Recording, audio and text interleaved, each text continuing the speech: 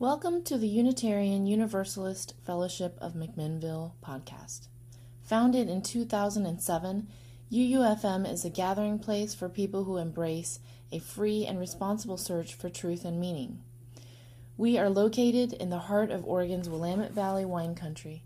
Please visit us on the web at macuuf.org, macuuf.org. And if you are ever in or near the McMinnville area, don't hesitate to stop by and visit us. UUFM gathers in love and service for justice and peace.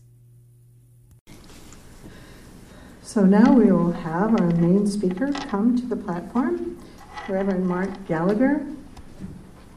Love your neighbor as yourself. Familiar words, I'm sure. According to the Gospels, Jesus of Nazareth said that this was half of how he would summarize religious law. The other half being to love God with all your heart and all your soul, etc. Love your neighbor as yourself.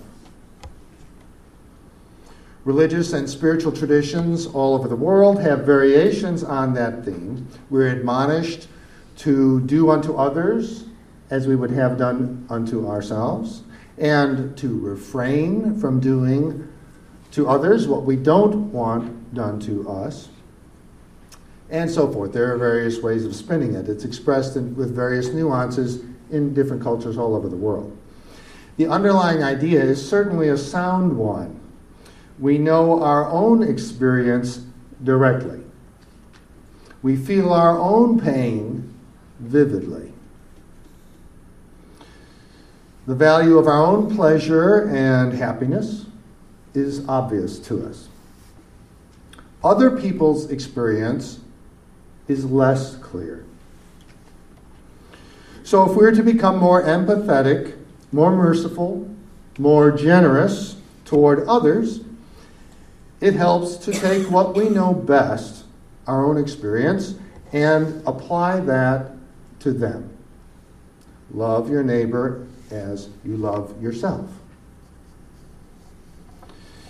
In Buddhist practice, a fulsome heartfulness toward others is cultivated by calling up feelings of loving kindness, compassion, and generosity where it's easiest, and then generalizing that feeling to other situations.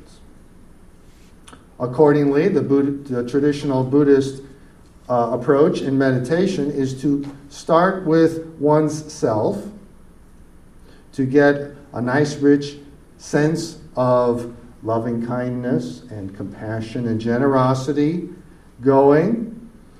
And once you've got it to where you're really actually feeling it and experiencing it, now it's not just words, then turning that toward others. First, loved ones.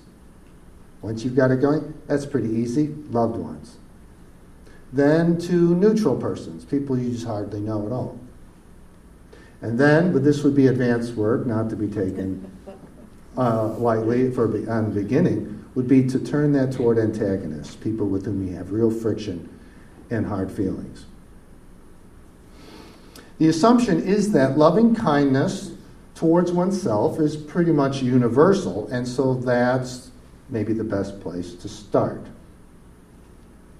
And I think that may be true in Buddhist societies, but in our culture, the assumption that loving kindness toward ourselves is abundant and readily available is a little shaky. I very often hear people saying, I'm hardest on myself. I have an easier time forgiving others than forgiving myself. And I'd like to share 3 testimonies with you about this phenomenon of which we speak. The first is from a Buddhist teacher, Tara Brach. She says, "When I was in college, I went off to the mountains for a weekend of hiking with an older, wiser friend of 22.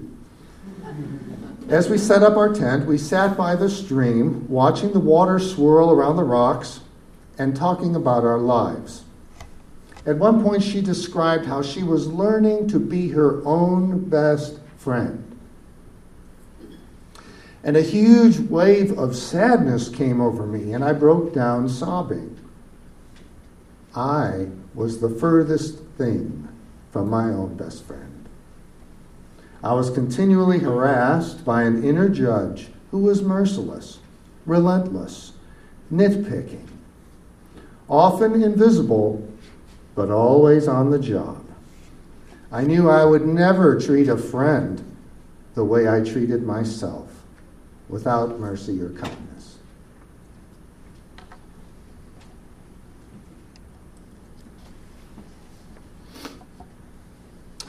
George Vaillant is a Harvard researcher who led a long-term study following hundreds of men through their entire adult lives, starting in the late 1930s. He didn't start the study, but he led it for a long time. They followed these men with an eye toward looking at many aspects of their lives and trying to discern over the arc of time what factors contribute to happiness in life. And out of that, he speaks of one man who was a doctor and a much-loved husband.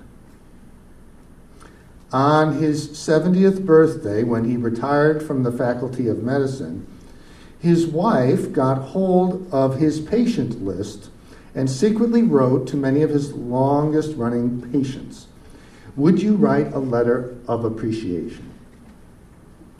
And back came 100 desperately loving letters, often with pictures attached. And she put them in a lovely presentation box and gave it to him. Vaillant interviewed that man 8 years later. The retired doctor pulled down the box of letters from the shelf and said, "George, I don't know what you're going to make of this." And he began to cry and continued, "But I've never read it." And Vaillant comments, "It's very hard for most of us to tolerate being loved."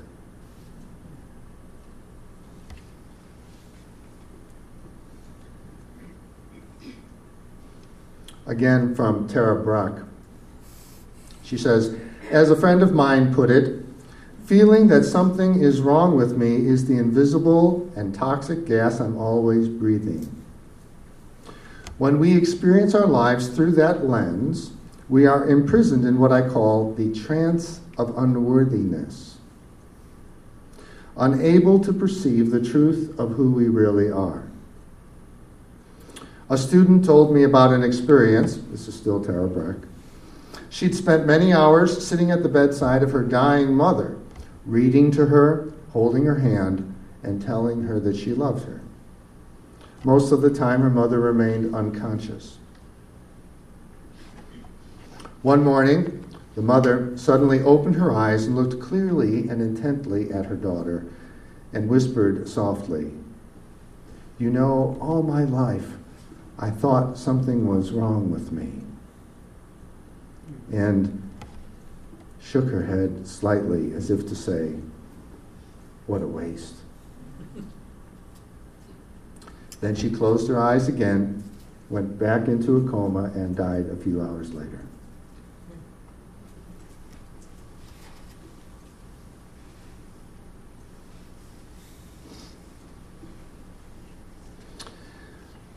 A lot of times we are harsh with ourselves. More harsh than we would be with a good friend or a loved one. A lot of times we need to be more merciful toward that person who is our very own self. We need to learn to stop berating ourselves, denigrating ourselves, threatening ourselves. So let me ask you, in words that you speak or perhaps in the privacy of your own mind, do you sometimes treat yourself unkindly? Jeez, that was stupid. What an idiot I am. When am I going to get it together? What is my problem?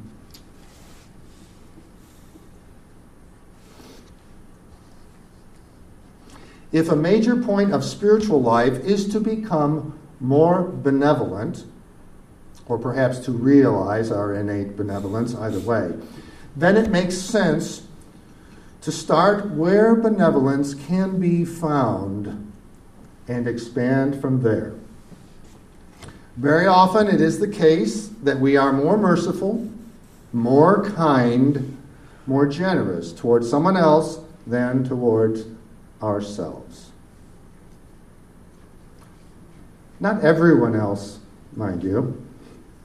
Few of us are that good to others or that cruel to ourselves, but to some others. The Buddha famously said, "Just as a mother would protect her only child, even at the risk of her own life, even so, cultivate a boundless heart toward all beings." I'm really struck by this. The prime illustration that the Buddha gave for cultivating loving kindness, the one he apparently thought would be most illuminating for his listeners, was the love of a mother, not for herself, but for her child.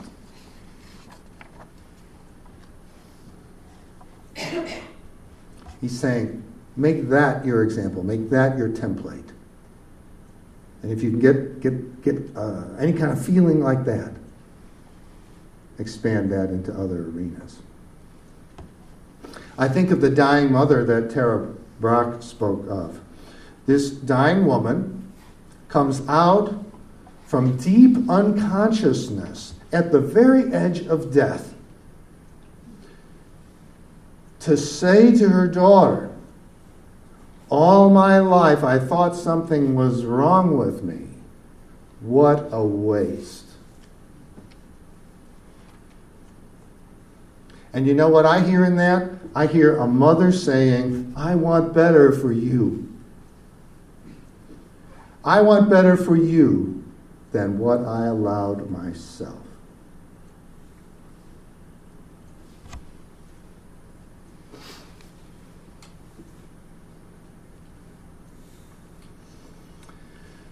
Now here's a story by Jim Heinen. I can't say whether it's a memoir or whether it's fiction, but I find it a haunting account of compassion bubbling up from wherever it is that compassion does bubble up. It's called "What Happened During the Ice Storm." Our friend from Chicago will perhaps relate closely to that. One winter there was a freezing rain. Tree branches glistened like glass. Ice thickened on the windows until everything outside blurred. Farmers moved their livestock into the barns, and most of the animals were safe. But not the pheasants. Their eyes froze shut. Some farmers went ice skating down the gravel roads with clubs to harvest the pheasants that sat helplessly by the roadside ditches. The boys went out into the freezing rain to find pheasants too. They saw dark spots along the fence. Pheasants, all right, 5 or 6 of them. The boys slid their feet slowly, trying not to break through the ice that covered the snow.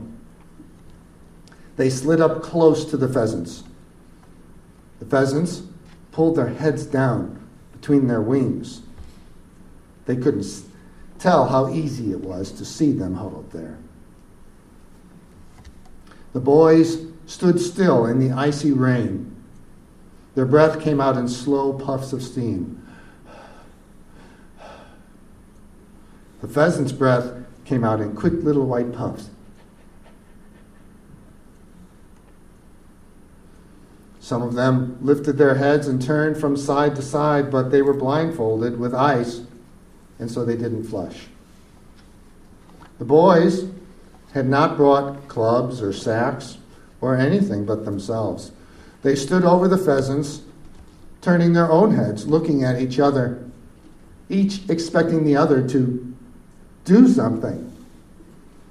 Pounce on a pheasant or yell bang. Things around them were shining and dripping with icy rain. The barbed wire fence, the fence posts.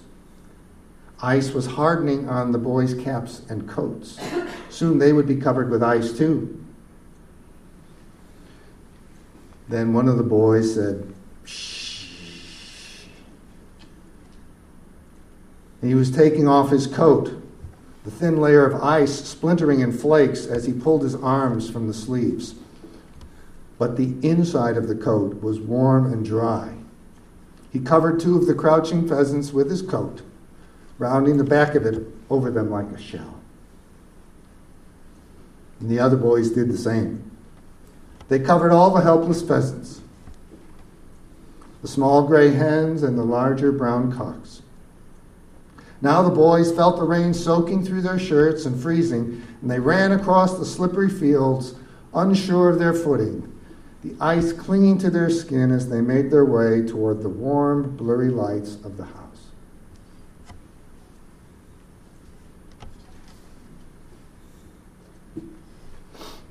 I find that so strangely moving.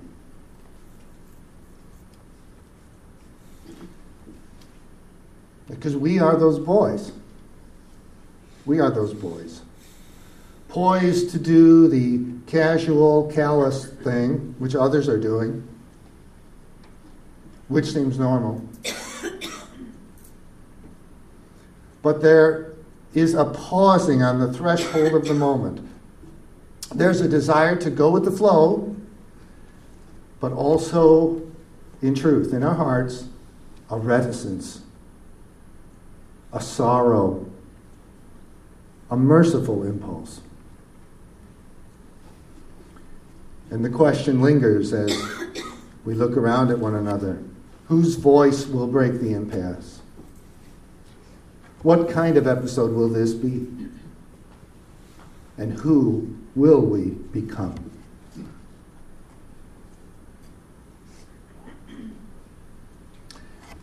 And at the same time, we are the pheasants, at the mercy of ourselves, hoping, perhaps dimly, for a little kindness.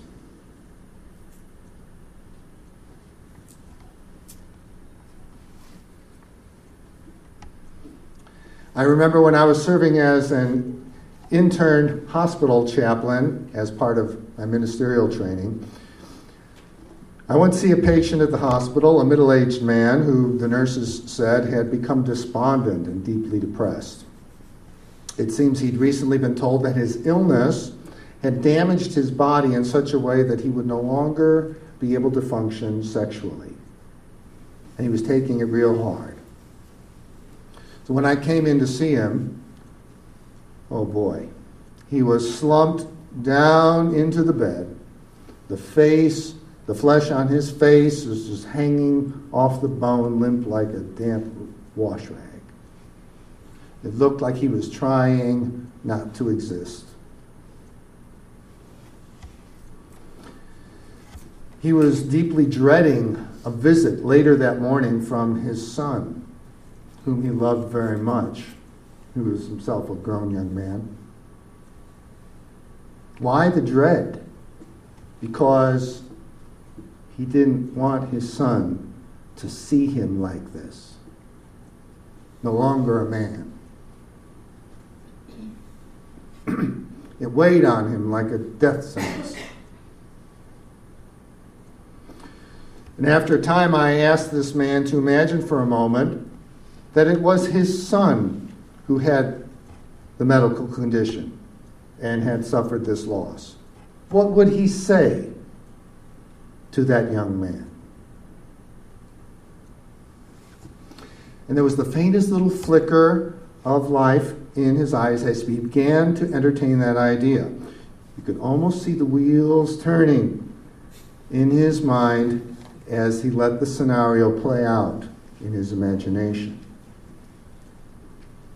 And then suddenly he sat bolt upright, threw both legs over the edge of the bed. His eyes widened and he leaned in toward me. He took my hand and said emphatically, "Why, I tell him I love him, and he's no less of a man."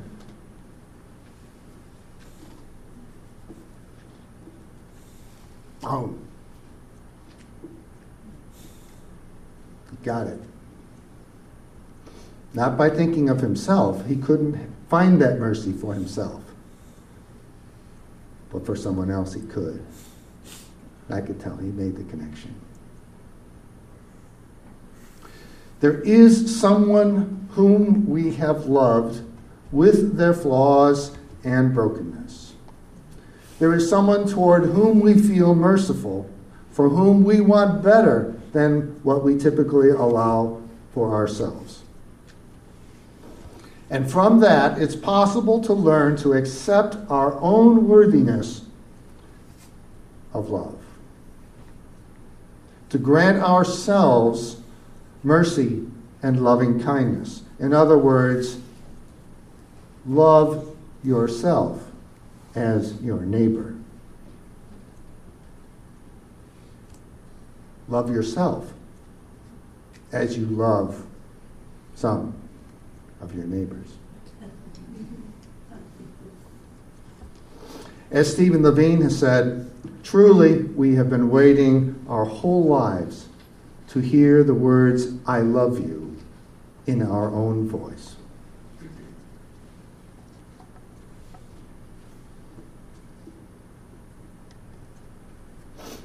And last bit, I'm going to ask, have you ever sat quietly at the edge of the undulating ocean and just let yourself feel the rhythm of the ocean coming in and out, the sight and the sound of it? This poem by Elizabeth Tarbow speaks of that kind of deep remembering and return to sanity. It's called The Healing Moment. Each day I am newly reminded of my unworthiness. A dozen thoughts misspoken. Another day when the good I do falls so far short of what I could do. But when I am here at the edge of creation, breaking with the water over the sand, the need to do good rolls away. The question of what is right diminishes to insignificance and is easily borne away by the tiny waves. Here, where no words are spoken, none are misspoken.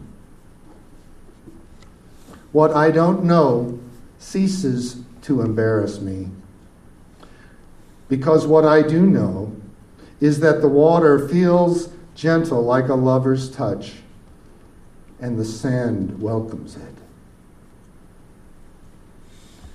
Now I'm here and grateful to be touched, calmed, and healed by the immense pattern of the universe. And when I die, it will be an honor for my blood to return to the sea, and for my bones to become the sand. Reassured, I am called back to my life, to another day.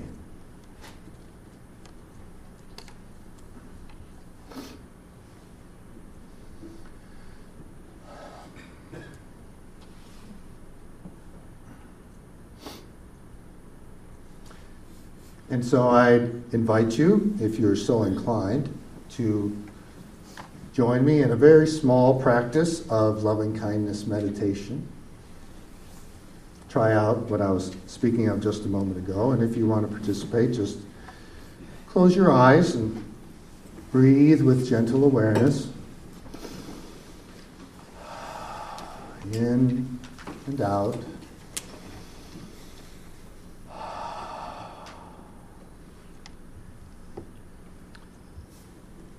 And see if someone comes into your mind toward whom you just naturally feel kindness,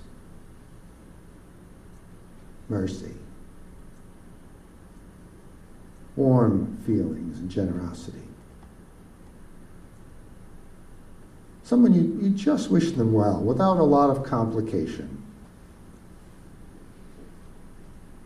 Doesn't have to be someone you know well or are close to personally.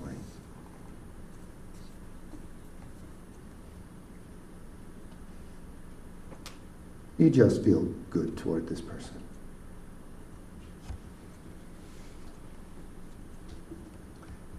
And picturing this person, holding them in your heart, I invite you to say in your mind and think and feel, may you be healthy, happy, and peaceful.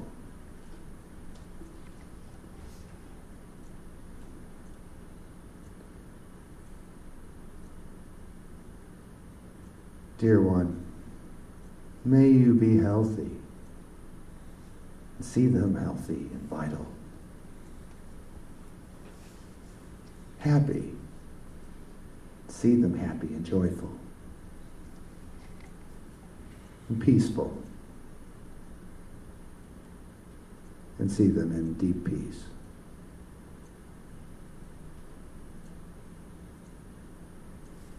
And let that feeling and that wish deepen until it is quite strong. My dear friend, may you be healthy, happy, and peaceful.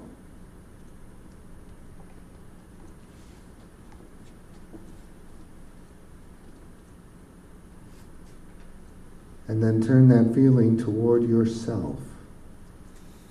Toward yourself.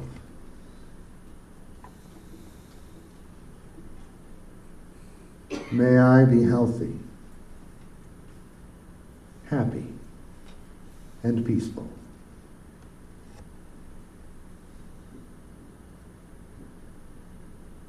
And picture yourself healthy, full of vitality, full of life.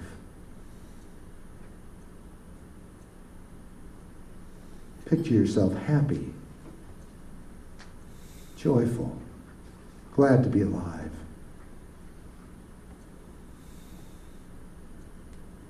And peaceful, at home in yourself, at home in this life.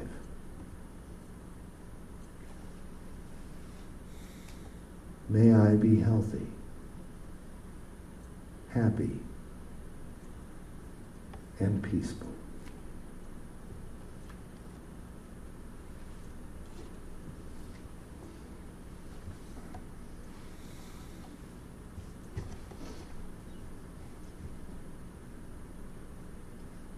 And when you're ready, open your eyes. Thank you.